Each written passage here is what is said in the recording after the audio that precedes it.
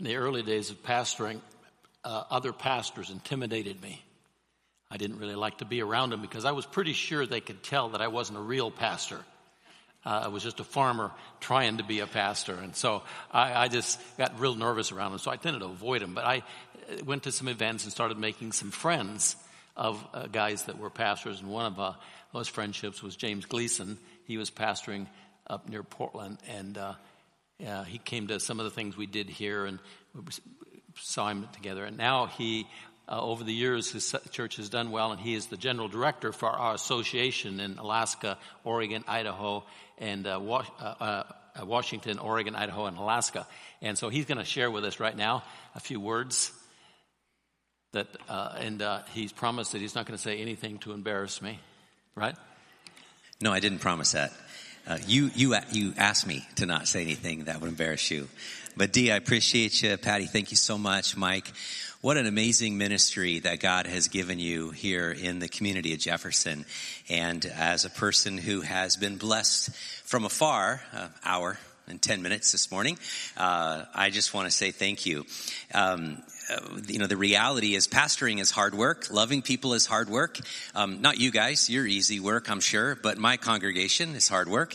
And along the way, we learn from one another. And Dee, you've been a great mentor in that regards. There is a passage in Scripture that jumped out to me a couple years ago. I make it a practice to read the Bible every year, use a different translation.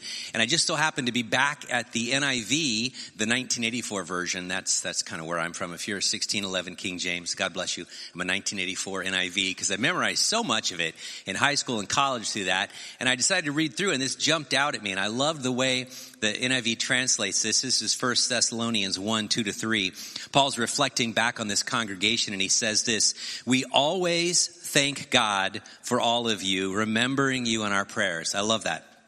He goes, when we think about you, as we're praying, we thank God for you. We continually remember before our God and Father, and he says three things. He says, your work produced by faith, your labor prompted by love, and your endurance inspired by hope in the Lord Jesus Christ. He said three things. When I think about you, when I pray about you, there's this joy that wells up in me. And I think about it because I see your work produced by faith, your labor prompted by love, and your endurance inspired by hope.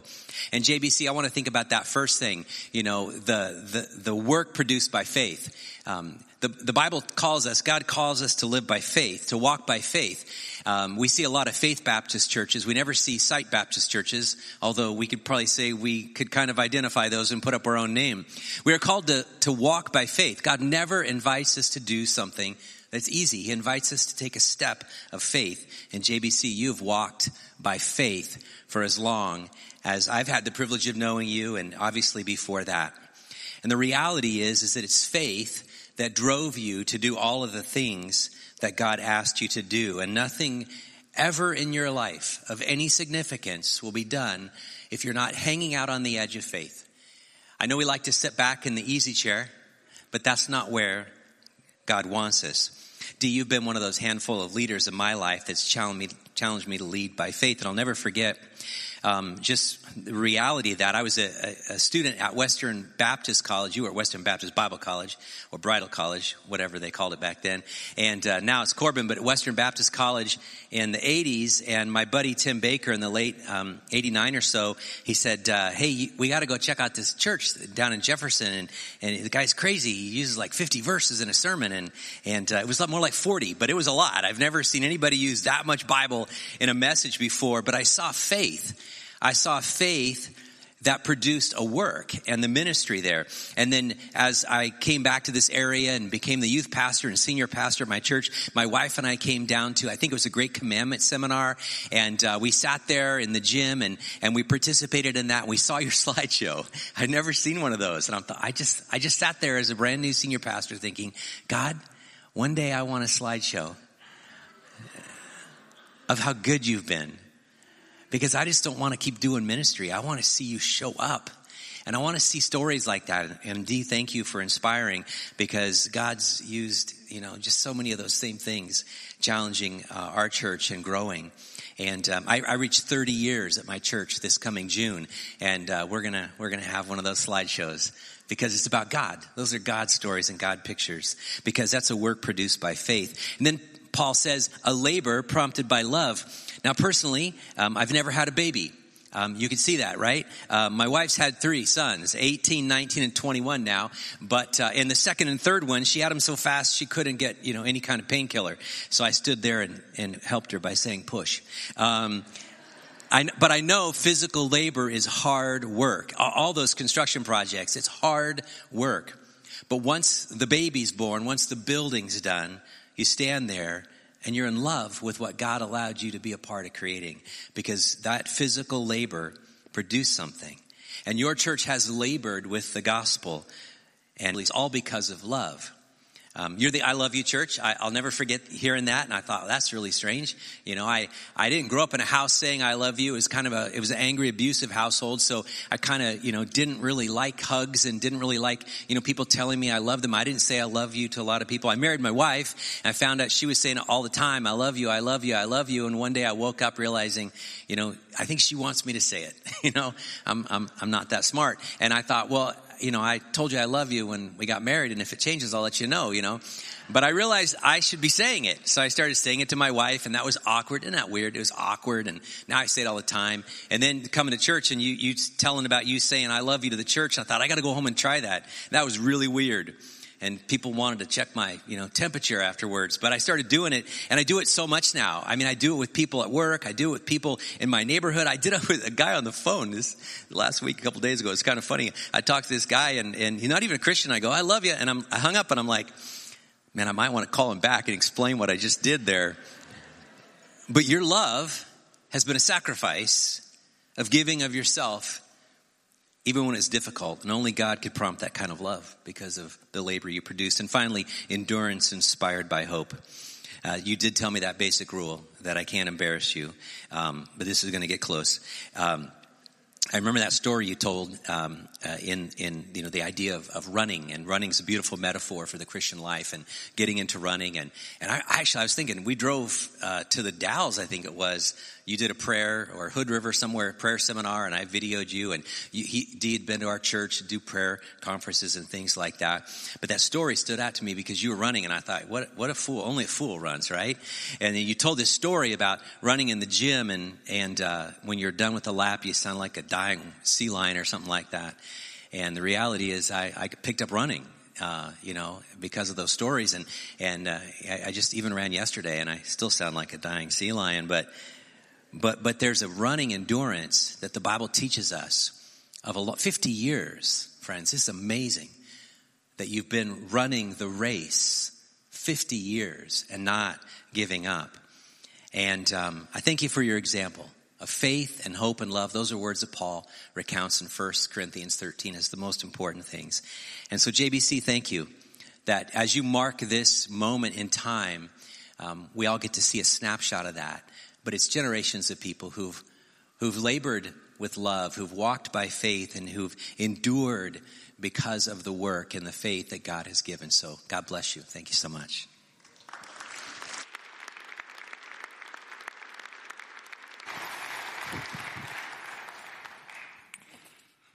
Pastor D asked if I'd close off the service, and I'm glad he did, because if we have a 75-year birthday party, I'm not going to be singing a song, just to let you know. I just want to get that straight before we go further, if we do that. 50 years is a long time ago. Where was I 50 years ago? I was 1 month from being born. I was born in November 1973. So just 1 month from being born. They say it's a celebration when you turn 50 years old. I did some research. I don't know if it's really a celebration. Did you know that by the time you turn 50, you actually start shrinking instead of growing? I mean, shrinking not this way, shrinking this way. By the time you turn 50, you've shrunk 1 centimeter. You know that? Do you know that you shrink, but also that your ears keep growing? You shrink, and then your ears keep growing after you turn 50. That's just facts that I did on some research. And they celebrate that when you turn 50. I guess that's what's going to happen next month for me. But your nose actually keeps growing as well. But it's not actually, it doesn't really keep growing. It actually just starts to sag and it looks bigger because I don't know if it comes out or how it works. This is just the research. I'm just trying to figure out what's going to happen to me next month. Your hair starts to get a mind of its own. My wife would tell you that my hair has always had a mind of its own. I remember the days that she says, you need to start plucking your eyebrows. And I grabbed some tweezers and they hurt. And the more you pluck them, the bigger they get. I mean, I had to go to the pliers and it was horrible. The frustrating thing about that is I did that for like 2 years before I figured out that you can just shave them. Yeah, this is all you have to do is shave them. She goes, no, you don't shave them. It's like, I'm going to shave them. I'm not going to do that. Yeah, when you turn 50, things happen. You know, when you turn 50, every year after you're 50, you lose strength even though you're faithful. Even though you're faithful, you still lose strength. What does that mean? At 20 years old, you say, I need to lose 25 pounds. You know, you go out and exercise for a month, come back, yes, lost 25 pounds. When you're 35 years old, you say, I need to lose 25 pounds. You go out there for 2 months. After 2 months, you go, I got 10 more pounds left. Then you do another 2 months. Yes, I got it. But when you're 50 years old, you say, I got to lose 25 pounds. You exercise for 2 months. Now I got to lose 30 pounds. It's not because of muscle mass either. That's just what happens when you turn 50 years old. And I got to celebrate that next month. But do you know what the difference is between us turning 50 and a church turning 50?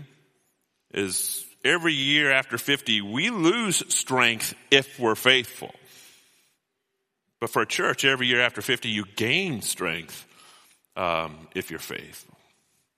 Every year after 50, you gain strength.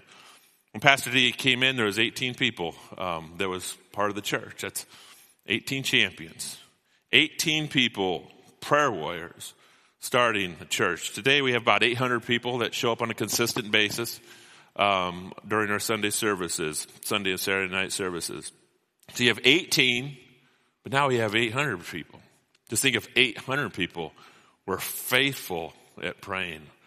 What's the magnitude of the strength that's going to come from that? 18 faithful readers of the Word. And all the way through the years, last 50 years, read the Bible every day. Read the Bible. 18 is what started, and it started to growing the church. What happens if 800 people read the Bible every day?